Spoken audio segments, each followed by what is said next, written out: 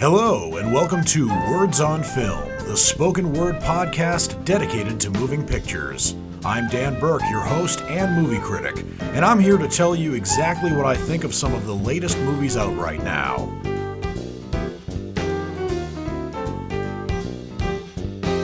For this show, I have 4 brand new movies to review for you. Actually, 3 that came out this week, 1 that came out last week that I was unable to review last week because I didn't see it, but I'm able to see it this week, and I will review it for you momentarily. Also, while the Oscar nominations have yet to be announced, I think they're going to be announced next Tuesday, the Razzie Award nominations have been announced. And as pumped as I am about talking about those nominations, I tend to go off on a little bit of a tangent when I'm talking about them. And I do grant you this is my show, but I try not to overwhelm you with too much information. So I'm going to talk about the Razzie Award nominations on this show last.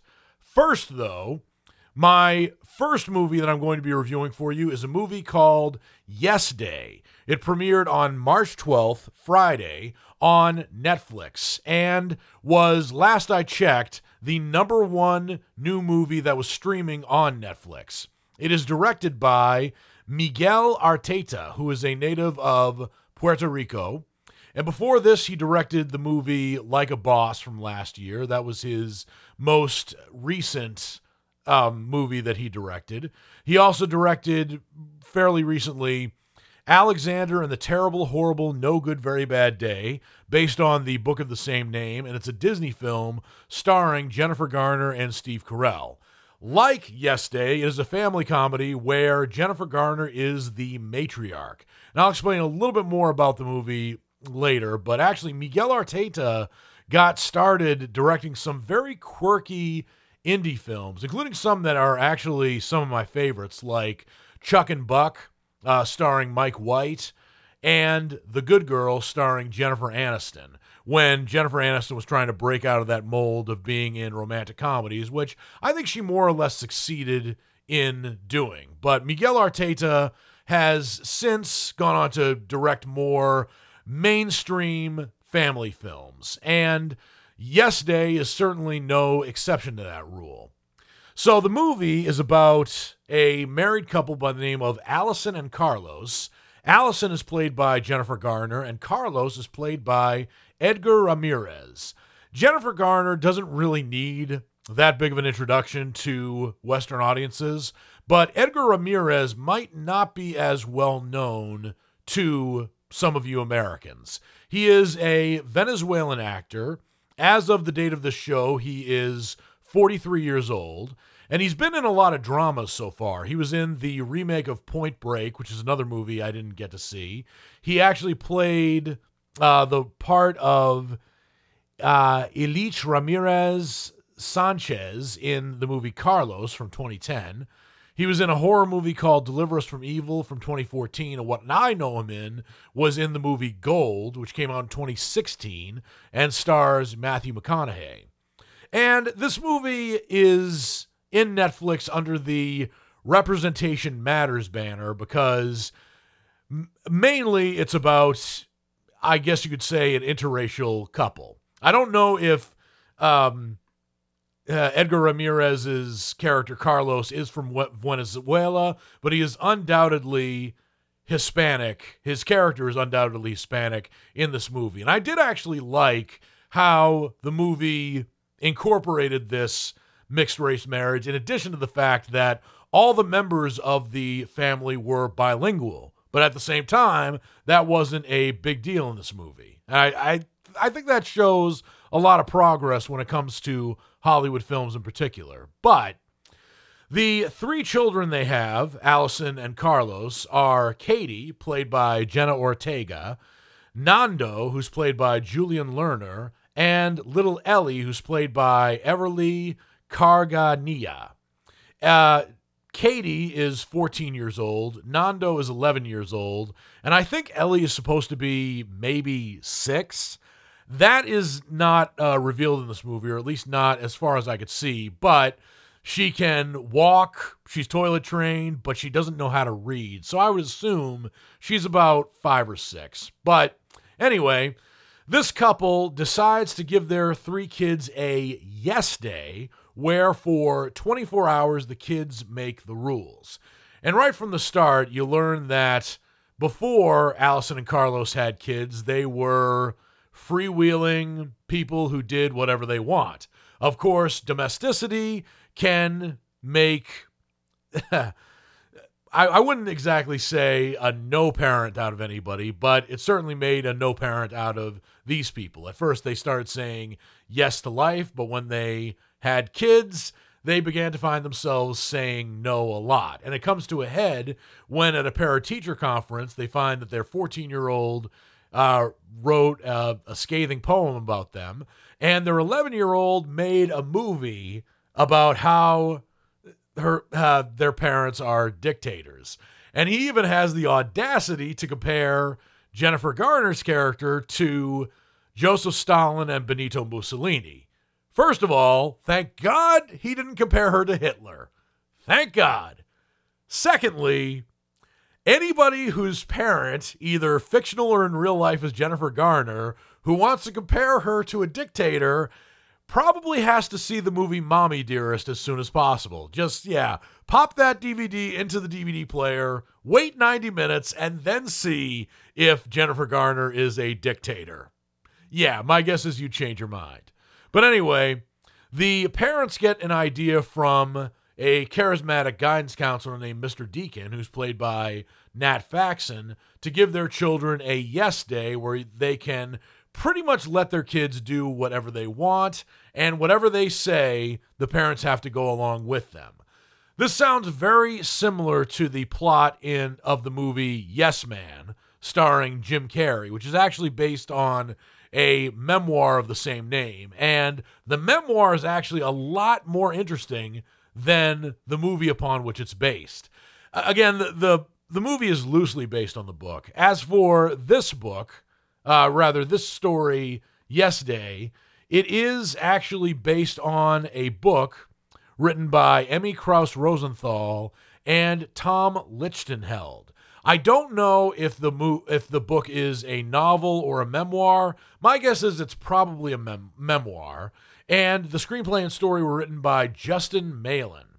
But unlike the movie Yes Man, where Jim Carrey's character said yes to just about everything, the parents here did have some ground rules, which I think were very good to establish for this Yes Day. For one, the kids can't make any future plans. So, for instance, if the children ask for a car or a dog, the parents could say no to that. Also, the kids couldn't do anything illegal. And also, there had to be a boundary of where the kids could go. They couldn't go within a 20-mile radius or any further than a 20-mile radius of their home. So the movie actually started out really well. I didn't think that Jennifer Garner and Edgar Ramirez were particularly strict parents, so they did say no to their kids a lot. Sometimes they said no to things that were perfectly reasonable to say no to a kid. Particularly, there was one scene where one of their toddler kids is about to stick his finger in a light socket. Yeah, that's very reasonable to say no to, but I guess once domesticity happens and the kids get older and they begin to test their boundaries, I guess a yes day is particularly reasonable. And I do think that parents sometimes get into the habit of being caught up in their work and keeping an orderly home, that they sometimes forget the needs of their children. I don't have any kids, but I could certainly sympathize with parents, particularly parents my age, who struggle with kids. It can't be all that easy. It probably isn't. It isn't. So, I liked the movie in the first half, particularly when the yes day is going on, and the parents let loose and they actually say yes to a lot of their kids' demands. And the first half of the movie is really fun. I did think that the movie fell apart when there was an altercation at a theme park that the family attends where the mother and the daughter, or rather the oldest daughter, Allison, and her daughter, Katie, have a bit of a falling out because of a disagreement that's typical amongst parents and 14-year-olds, although it's probably tamer than a lot of situations between parents and 14-year-olds, having been there myself. Yeah, my adolescence was not a pretty picture. But anyway, moving on. But there's this one ridiculous scene where Jennifer Garner is trying to win a stuffed animal to win over her 14-year-old daughter in one of those carnival games where they eat up your money. And first of all, the carnival game is completely unrealistic because you don't play one game and get a big plush toy. And secondly, I think we're in this day and age where we have Amazon Prime, and if we wanted to get a big plush toy for our kids to win them over, we could just order one online. And third, these carnival games notoriously rob people of their money. I know because I've played them. But what's really ridiculous about the scene is that Jennifer Garner is trying to win this big plush toy against another alleged mom, and the two of them actually get into this big brawl of a fight, which ends up landing both parents in jail. I didn't think that was necessary. I thought that was very forced slapstick, and the movie kind of came apart after that. Another issue I had with this film was the ending. I felt like the ending didn't feel particularly conclusive. I'm not going to say what happened or how it ended, but I felt like an additional 10 or 20 minutes could have been added to this movie as probably a much-needed epilogue. So this movie, I think, is suitable for families. I think that Jennifer Garner and Edgar Ramirez played very understandable parents. Although I will say this about Jennifer Garner. Jennifer Garner is 48 years old. A month from now, as of the date this show is being recorded, she'll be 49. She looks damn good. She really does. Holy cow. And she is about 6 years older than Edgar Ramirez, but I wouldn't have had any idea. They look about the same age. But man, I think kids who are Jennifer Garner's children, either in movies or in real life, probably have no right to complain about having Jennifer Garner as a mother. I wouldn't want her as a mother because I would have major Oedipal complexes. Believe me. But but I will say that the parents here weren't nearly as dictatorial as their kids, particularly their older kids, made them out to be. I also kind of thought that if this movie were based a little bit more on a true story than allegedly a novel, it might have some better bases of truth to it. For instance, Shonda Rhimes, the creator of Grey's Anatomy, How to Get Away with Murder, and several other high-profile ABC shows, actually wrote a memoir called Yes, Mom, which was very similar themed to Yes Day. And if anybody is a busy mom, it's definitely Shonda Rhimes, considering how many TV shows that are still on the air she has to oversee. Granted, she's earned her success, but she actually did write a book where she found herself saying no to her children, except on one day where she finally decided to say yes to them. I think that novella would have made a really good movie, and it's still not too late to make that into a movie. And Shonda Rhimes, in addition to creating hit TV shows, has a lot of experience writing scripts for movies. It's a shame that this one wasn't about that novella, but for what it is, I give it my rating of a marginal checkout. I do think that the movie is realistic enough to a certain extent. I did think that some of the forced slapstick didn't quite fit, and the ending wasn't quite as conclusive or as satisfactory as I would have liked. But with that said, Jennifer Garner and Edgar Ramirez were very believable as strung-out parents.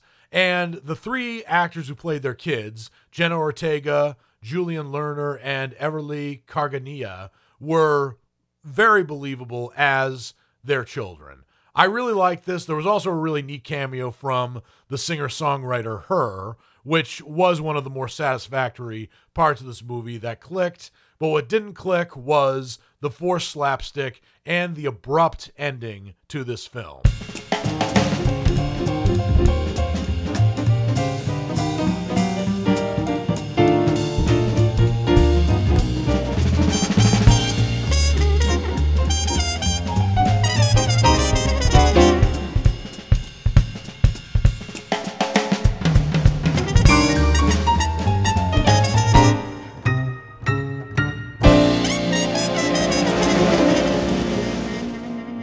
Back to Words on Film, the spoken word show dedicated to moving pictures. I am your host and movie critic, Dan Burke.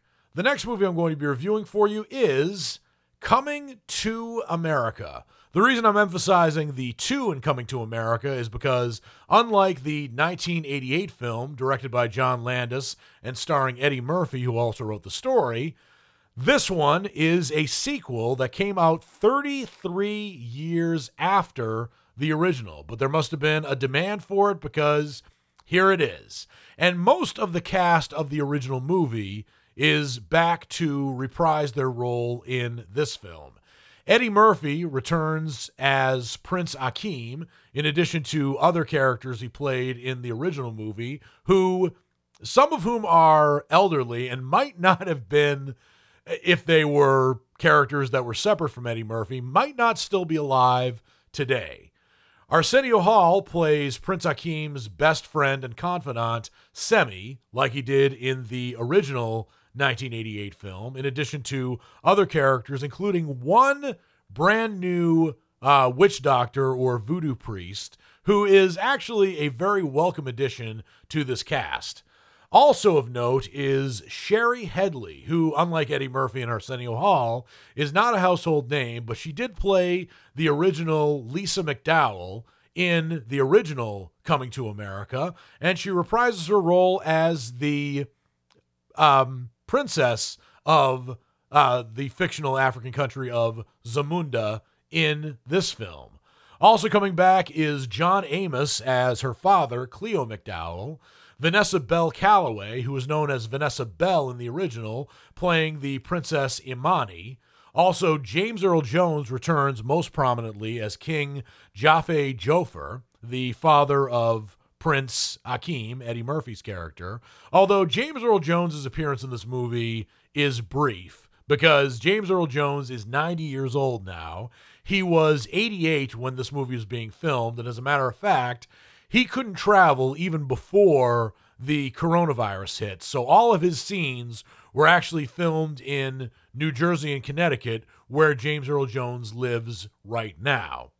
But he does make an appearance in this film, and what Coming to America is about the African monarch Akeem, who, shortly before his father passes on, that's not too much of a spoiler alert because it happens at the beginning of the movie, learns that he has a long-lost son in the United States, because when he and his best friend, Semi, took a trip to Queens, New York to find themselves a princess, it was assumed they didn't sow their royal oats like James Earl Jones' character presumed they would, and also gave them the go-ahead to do. But, as it turns out in this movie, he actually did have an affair, a sexual affair, with a native of Queens named Mary Johnson, who's played by former SNL castmate Leslie Jones, who, by the way, it's really great to see in movies. I was hoping that Leslie Jones would have a prosperous post-SNL career like Tina Fey, Amy Poehler, and Maya Rudolph had before her, and maybe less like Jan Hooks, Gilda Radner, and Sherry O'Terry had before them. But it's great to see Leslie Jones in this movie, and it actually is relatively realistic for her to be in her 20s and have a sexual affair or a one-night stand with Prince Akeem.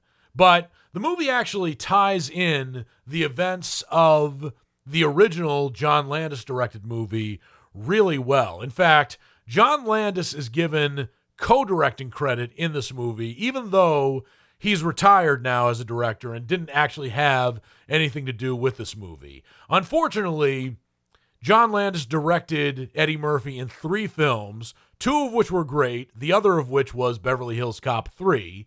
And even though I haven't seen Beverly Hills Cop 3, I've only seen the original Beverly Hills Cop, I hear really bad things. And apparently Eddie Murphy said some bad things about working with John Landis after Coming to America, the original 1988 movie, wrapped. According to press reports, Eddie Murphy said, in a press conference no less, that Vic Morrow would have a better chance of working with John Landis again than Eddie Murphy would. If you know what happened to Vic Morrow on the set of The Twilight Zone, the movie, ouch. If you don't know, Google it. I'm not going to tell you what happened here because it is horrible, to say the least. But the director of this movie, Coming to America, is Craig Brewer. And Craig Brewer hasn't directed any comedies before this. He actually came on the scene as a director for having directed the 2005 movie Hustle and Flow, which was the second feature-length film he directed. Before that, he directed a film called The Poor and Hungry. But Hustle and Flow really put Craig Brewer on the map. And it also was a breakthrough for Terrence Howard, who was known probably as that guy you see in movies every now and then. But now Terrence Howard is a household name because of Hustle and Flow. But what is very strange about Craig Brewer directing Hustle and Flow as opposed to Coming to America is the fact that Hustle and Flow is a really gritty and sometimes very sad movie. But he also directed Black Snake Moan after that, which had Samuel L. Jackson and Christina Ricci turning in decent performances. Justin Timberlake didn't do quite as well in that movie, but Black Snake Moan had a bit of sophomore slump to Hustle and Flow. But Craig Brewer went on to direct a musical remake of Footloose, and he also directed Eddie Murphy's comeback movie from last year, 2 years ago, Dolomite Is My Name, which was the true story of Rudy Ray Moore, which also starred Eddie Murphy. So Craig Brewer has a lot to live up to in this movie. And as I said, getting back to the plot a little bit, Prince Akeem, played by Eddie Murphy, has a long-lost son who you find out is named Lavelle Johnson, and he's a man in his early 30s who's played by Jermaine Fowler. And Jermaine Fowler is not a household name yet, and of course, coming after Eddie Murphy is a very tough act to follow, but he does pretty well playing the long-lost son of Eddie Murphy's character. Plus, when he's brought to the Republic of Zamunda, he's a fish out of water, similar to how Eddie Murphy was in the original. Also, you learn that Prince Akeem and Princess Lisa had 3 daughters, and their names are Mirembe, who's played by Nomzamo Mbatha, Oma, who's played by Bella Murphy, who is actually one of Eddie Murphy's daughters, and Akila Love, who's played by Tanashi. What I liked about the movie was the fish out of water aspect, but there was a bit of a conflict here when Prince Akeem is in a desperate need to find a son to replace him at the throne at the time of his death, but his oldest daughter, Mirembe, again played by Nomzamo Mbatha, could, in anyone's eyes, including those that are sexist, seen as being perfectly capable of being the queen and reigning heir of the country of Zamunda. But for some reason, Akeem becomes uncharacteristically sexist in this film. And I did have to take a step back to say, okay, well, Prince Akeem was very charming, but he's human. You know, nobody's perfect. But it did seem uncharacteristic based on his performance in the original. And I did kind of wish that Prince Akeem wasn't as sexist or or could have seen the bigger picture sooner than he ultimately did. And that might have taken away the charm of Coming to America for me. But primarily, Coming to America is a good follow-up to the original. It could have been a lot worse, but I think if you're expecting the charm and the hilarity of the original, you might be disappointed. There were moments in this film where I laughed out loud at some of the jokes, but I didn't laugh nearly as much as I did for the original. But then again, I've seen the original Coming to America about 20 times. I did laugh when Eddie Murphy reprised his roles of Clarence, the barber, and Saul, the Jewish guy who hangs out at the black barber shop. Although, I think if those characters were real, they probably would have been dead by the time this movie came out. Same with the character of Morris, the other barber in that same barber shop, who's played by Arsenio Hall, as well as Reverend Brown, the Reverend also played by Arsenio Hall in both films. But I won't get too picky here, because at least it shows that Eddie Murphy and Arsenio Hall can still play multiple characters really well. This movie has a lot to live up to. Already people are expressing disappointment that some actors like Eric LaSalle and Samuel L. Jackson, who appeared in the original before they were famous and had prominent roles in the original, weren't in this movie. I won't say I'm disappointed not to see them. I will say, however, that I was disappointed of the people who did not return. I was disappointed not to see Lisa's sister Patrice in this movie, who's played by Allison Dean. And Allison Dean played her part really well as the promiscuous younger sister, who's very funny in the original. According to reports, and this is hearsay, Allison Dean did not have a good time working with Eddie Murphy and the rest of the cast in the original Coming to America, which might have explained her disappearance in this movie, especially considering that her last acting gig was in 2010. It could not have been hard to get that actress, but either way, Coming to America was good but not great, but I do give it a relative checkout because I did enjoy seeing Eddie Murphy, Arsenio Hall, and the rest of the cast that came back in their roles. There were some moments that were truly original. There were some that weren't. I did appreciate the fact that the writers of the film, including Eddie Murphy actually didn't have a hand in writing the story. These were based on characters created by Eddie Murphy. I think if Eddie Murphy did write the story or the screenplay, it might not have been quite as bad, or rather, it could have had the potential to be better. But I can't complain about this movie too much. I'm glad I saw it, but I probably would not come back to it the same way I would the original 1988 John Landis movie.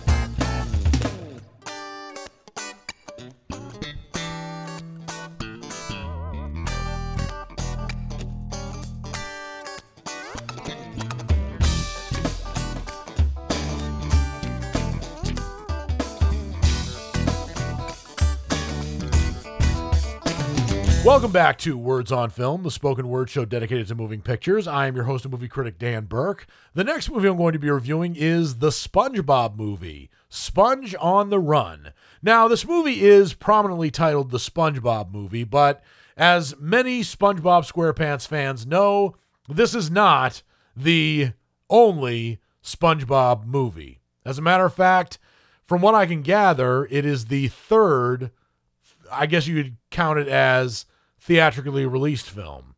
Before this, there was the 2004 movie called The SpongeBob SquarePants Movie, which was very funny.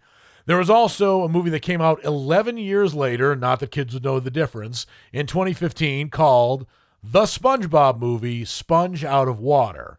This was a movie that made you think it was going to be a blend of live action and animation, which it was during the last 15 minutes of the movie. A lot of people were disappointed about this movie because it gave a lot of people false hope that it was going to be a live action animation hybrid throughout most of it, if not all of it. So I admit I was disappointed too. So the original SpongeBob SquarePants movie from 2004 was completely hand-drawn animation, just like on the undyingly popular Nickelodeon show that has been on Nickelodeon since 1999. Yes, SpongeBob is drinking age, amazingly enough. But the third SpongeBob movie, Sponge on the Run, is actually in 3D animation. And it's actually really cool 3D animation because it looks like stop motion animation or claymation. I was really impressed by the popping out designs of some of these characters.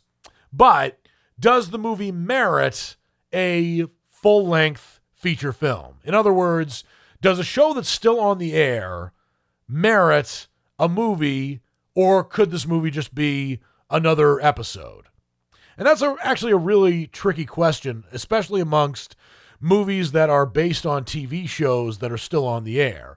It's one that The X-Files and The Simpsons, not to mention South Park, had to answer for themselves.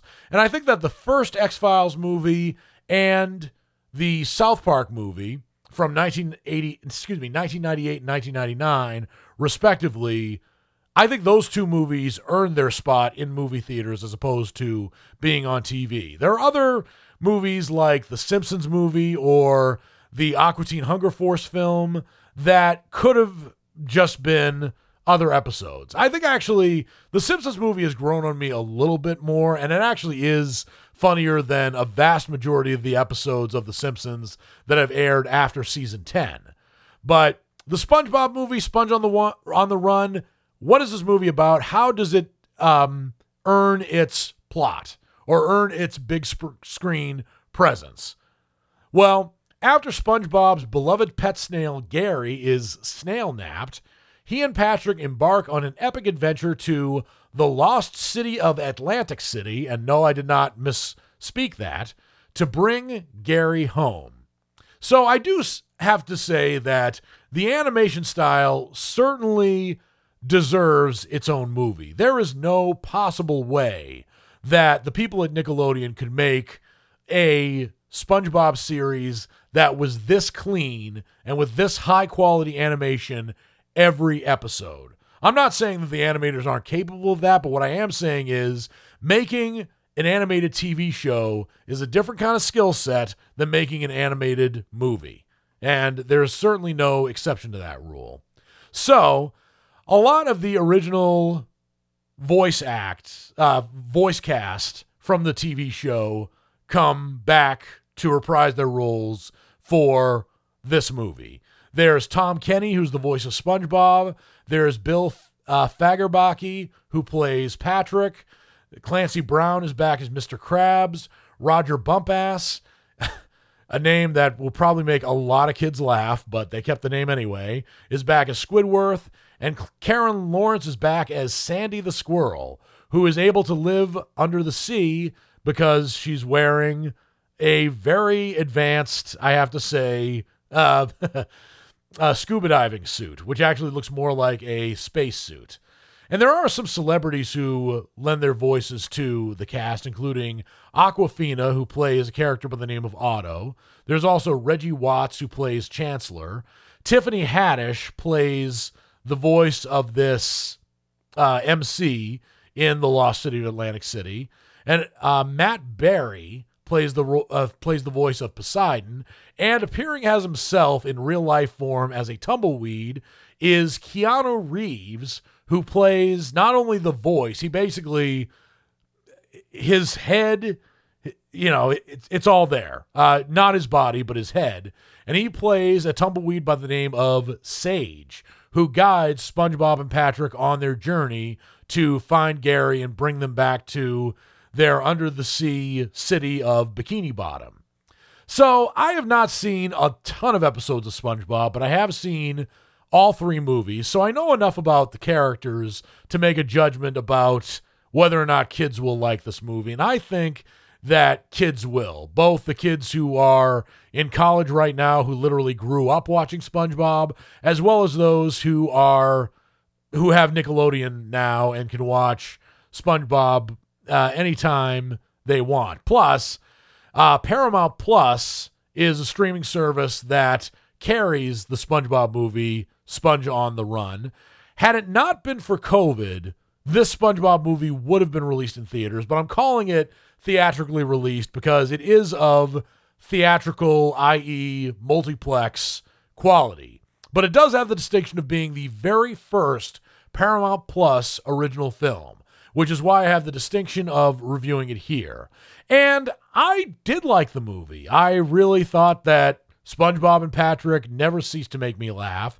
I think that Keanu Reeves was actually the straight man in this movie, but I actually did really like the way he reacted to SpongeBob and Patrick and a lot of their out-of-control antics.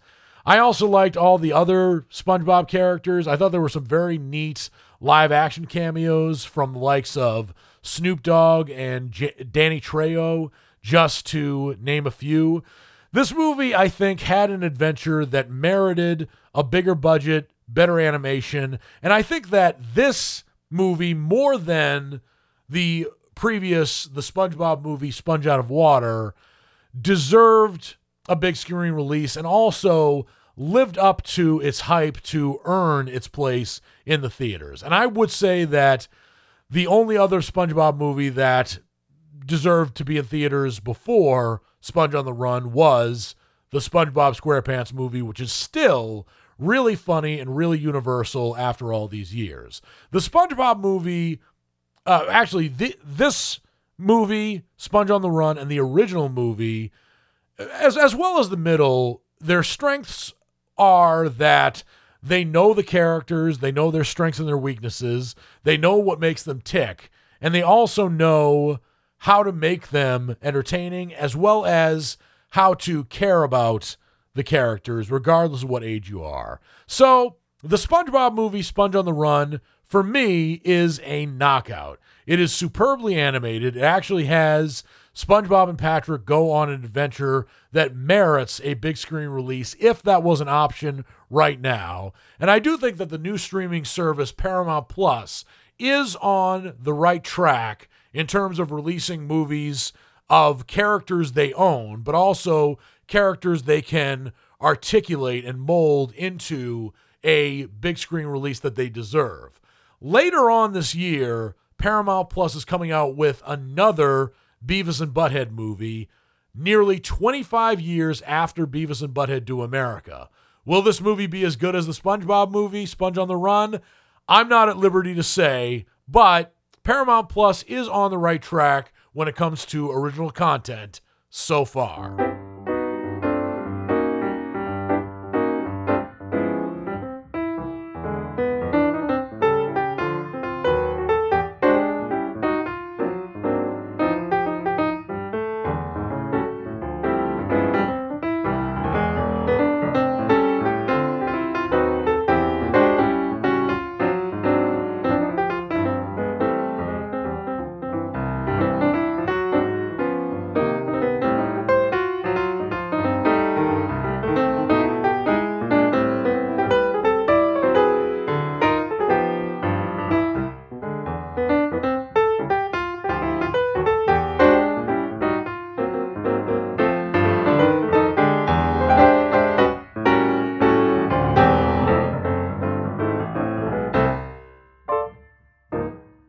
Welcome back to Words on Film, the spoken word show dedicated to moving pictures. I am your host and movie critic, Dan Burke.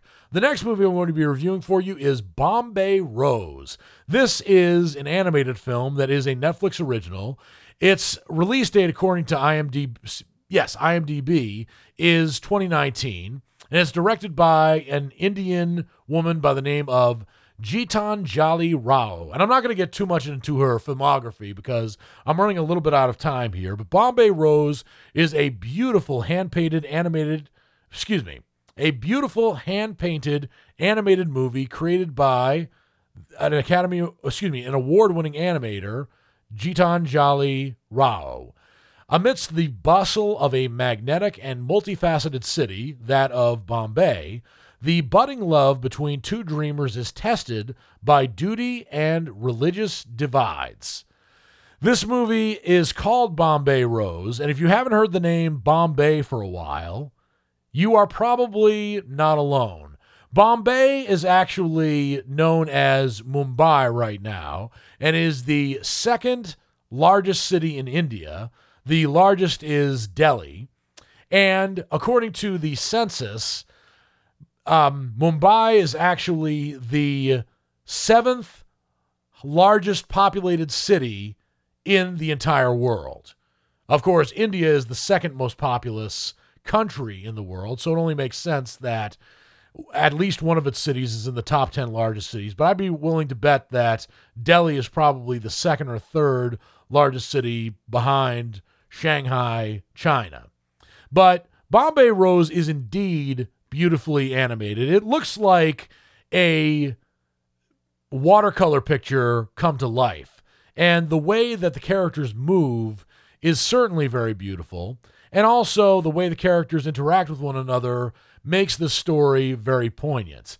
It's a movie that could, I think, be compared to Romeo and Juliet in a sense, but it's not about feuding families. It's about these two people who see each other from a distance constantly, but seldom interact with one another. One of them is a woman who's only known as Flower Seller, and another is a man who walks the streets of Bombay, whose name is Raja Khan. And this flower seller is actually being pressured into getting into a life of prostitution by a very mean-looking pimp, for lack of a better word. She also befriends a young girl who is struggling on the streets of Bombay like she is, and the young girl actually has a friendship with an older woman who teaches her English, whose name is Ms. D'Souza. So there are a lot of characters here, a lot of interesting characters. I think that sometimes the story is a bit slow and maybe a little too slow for younger viewers. The movie is rated PG-13, and I think the only reason it's rated PG-13 is because of the mean-looking prostitution solicitor who tries to get the flower seller to get into that life in order to make a better life for herself, so he says. But you know he has very nefarious reasoning behind his soliciting. But there's a lot to Bombay Rose. It is indeed beautifully animated, as I said. It is a very powerful animated film, and it gets my rating of a knockout. And the reason I give it a knockout is because it does tell a really good story. It does tell a certain adult story that may not necessarily be suitable for children. I probably wouldn't have given this a PG-13 rating. I probably would have given it a PG rating because there's no swearing in this film. There's no sex, or at least the sex in this movie is very, very strongly and implicitly implied.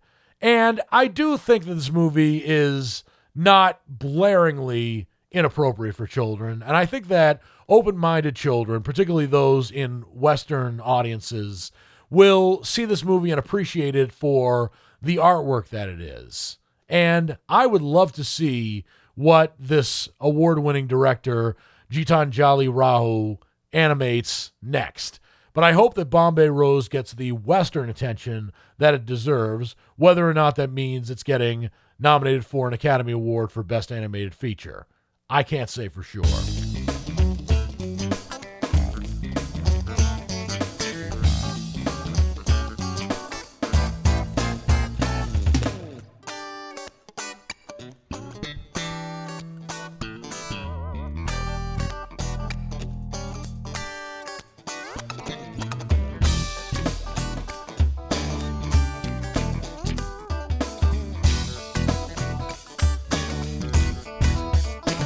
Welcome back to Words on Film, the spoken word show dedicated to moving pictures. I am your host and movie critic, Dan Burke. Now that I've reviewed all the movies I have to review for you for this show, it's now time for me to get into some movie news. Specifically, the nominations for the 2020 Razzie Awards have just been released. And 2020 was, as we all know, a terrible year for just about everyone. And the founder, or excuse me, one of the co-founders of the Golden Raspberry Awards released a statement that says, and I quote, "As 2020 fades into a nightmarish memory, there's one organization whose name is synonymous with bad and exists to call out the worst." And with all the, quote, I should have end quoted that one on the word worst, but the co-founder goes on to say that with all the, quote, "disease, disappointment, and disaster that plagued this last year, a special governor's award is in order," end quote. I am very curious to see what that award is. And does 2020 get it, or does Donald Trump get it? I don't know. But anyway, let's go for let me read to you the nominees for Worst Picture. The nominees for Worst Picture of 2020 are 365 Days, Absolute Proof, Dolittle, Fantasy Island, and Music. I have heard bad things about all of these movies. I have to confess that the only movie I saw amongst these was 365 Days, which was indeed one of the worst films of last year. I explained this in my January 2nd podcast, but I'll say it again. I didn't do a best and worst show, films of 2020 this past year, and the main reason for that was not because 2020 was bad, even though it was, but because movie theaters were closed, and I felt like I missed out on a ton of movies that came out. So for that reason, I didn't feel like I had an accurate representation of what was the worst and the best of last year. I really didn't. But I heard bad things about Dolittle. I remember seeing that in theaters in January, but I didn't have any time to actually go out and see that for myself. Absolute Proof is a movie that praises former President Trump and was directed by and stars Mike Lindell, also known as the My Pillow Guy. So I can already tell why that's one of the most hated films of the year. Fantasy Island was loosely based on the TV show, but made Fantasy Island in the movie into a horror film, which would probably piss off some people. And Music is a film that was just released by Sia. Sia directed it and starred in it, and I've heard terrible things about that movie. I do have to give Sia a lot of credit because she's somebody who's taken a lot of risks in terms of her music. For the longest time, nobody knew what her face looked like, which was a very risky move, particularly for a pop artist. And especially when nobody can see what you look like, you probably run the risk of some people actually impersonating you. But this is Sia's first foray into films, but Lady Gaga's first foray into films wasn't auspicious either, but she went on to co-star in the film A Star is Born, which was the fourth remake of that film, or rather the third remake of the film, the fourth one that was called A Star is Born, and she did fantastic in that movie. So fantastic, in fact, that she should act in another film again. So maybe, just maybe, there's a future in movies for Sia. If not, she has her music on which to fall back. So, on to Worst Actor. The nominees are Robert Downey Jr. for Dolittle, Mike Lindell, also known as the My Pillow Guy, for Absolute Proof, Michelle Morone for 365 Days, Adam Sandler for Hubie Halloween, and David Spade for The Wrong Missy. I have seen 3 out of 5 of these movies that I just mentioned. Adam Sandler was indeed bad in Hubie Halloween. David Spade was pretty bad in The Wrong Missy. Mike Lindell, need I say more? He's never acted in a film other than doing My Pillow commercials, so naturally I would say he's a bad actor. And I've heard terrible things about Robert Downey Jr. taking on the role of Dr. Dolittle. And this is the first movie he did after leaving the Marvel Cinematic Universe. Granted, his leaving Marvel Cinematic Universe was a good move Maybe not in the short run, but it will be in the long run. And I do think that this is probably a misstep for Robert Downey Jr., but trust me when I say that Robert Downey Jr. Has done far more egregious mistakes in his life, and I'm not talking about his movies. So he has a future in movies still. Doolittle isn't a career killer. It's just a misstep. So on to Worst Actress. The nominees are Anne Hathaway for The Last Thing He Wanted and The Witches, Katie Holmes for Brahms, The Boy 2, and The Secret, Dare to Dream, Kate Hudson for Music, Lauren Lapkus for The Wrong Missy, and Anna Maria Sikluka for 365 Days. So I talked about 365 Days on this show in that I've seen it. I gave it a scathing review when I reviewed it last year. It was basically the same kind of movie as 50 Shades of Grey, but hopefully, unlike 50 Shades of Grey, it won't have a sequel. But yeah, it was really bad. It was really, really awful melodrama. And I even forgot some of the movie, only that I know that it was admittedly sexier than 50 Shades of Grey, but that's about all it had going for it. Otherwise, it gave a really, really dangerous mistelling of Beauty and the Beast. Yeah, think of Beauty and the Beast mixed with 50 Shades of Grey, mixed with a Calvin Klein commercial, and you get 365 Days.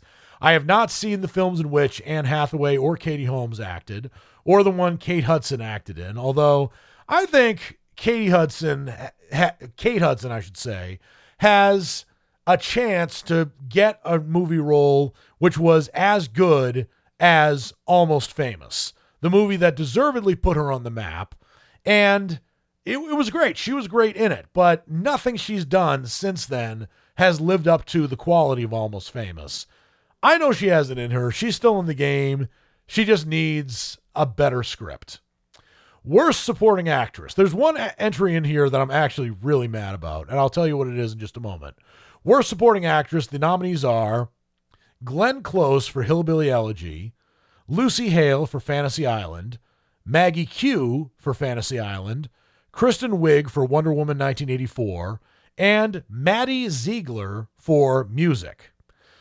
I haven't seen any of these films except for Hillbilly Elegy, but Glenn Close, even though Hillbilly Elegy was not a great movie, I didn't think it was terrible.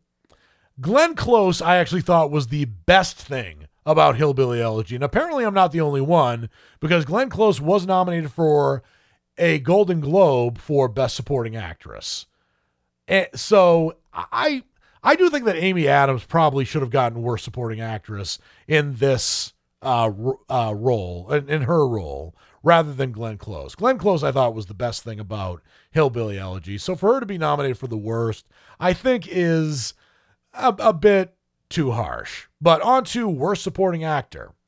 For Worst Supporting Actor, the nominees are, and these are really good, Chevy Chase for the very excellent Mr. Dundee, which I have not seen, Rudy Giuliani for Borat's subsequent movie film, Shia LaBeouf for The Tax Collector, Arnold Schwarzenegger for Iron Mask, and Bruce Willis for Breach, Hard Kill, and Survive the Night. Well, Bruce Willis must have been bad in those three movies because I haven't seen any of them, and I have not heard of two of them. I'm thinking maybe I heard of Breach, but yeah, Bruce Willis is a bit on a career decline right now. Arnold Schwarzenegger's movie Iron Mask I haven't seen. Shia LaBeouf for The Tax Collector I haven't seen. The very excellent Mr. Dundee I haven't seen or heard of. But even though I haven't seen Borat's subsequent movie film, I know about Rudy Giuliani's performance because when Borat's subsequent movie film came out, it was all over the news. Yeah, Rudy Giuliani is going to die, if not in poverty, at least in disgrace. And unfortunately, he made movie history for all the wrong reasons. Man, what can I say about what Rudy Giuliani did in that film? He made an ass out of himself, even more so than he did when defending Donald Trump. And yeah, his life is not going to be the same after this. I just remember 20 years ago, Rudy Giuliani was an American hero, especially after 9/11. He was voted Time Magazine's Man of the Year.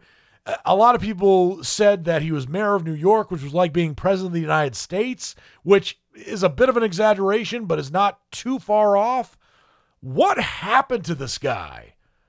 I just don't know. He just drank stupid juice somewhere along the way. And there is no denying that from just his performance in Borat's subsequent movie film. And by performance, I mean the time he was caught on tape and the time that Sacha Baron Cohen taped him making a fool out of himself. What else can I say about Rudy Giuliani? Well, that's all the time I have for this episode of Words on Film. I always love talking about movies, and I hope you liked what you heard. If you did, please subscribe and rate the show and leave comments if you can. I would love to get your feedback, even if it's more criticism than praise.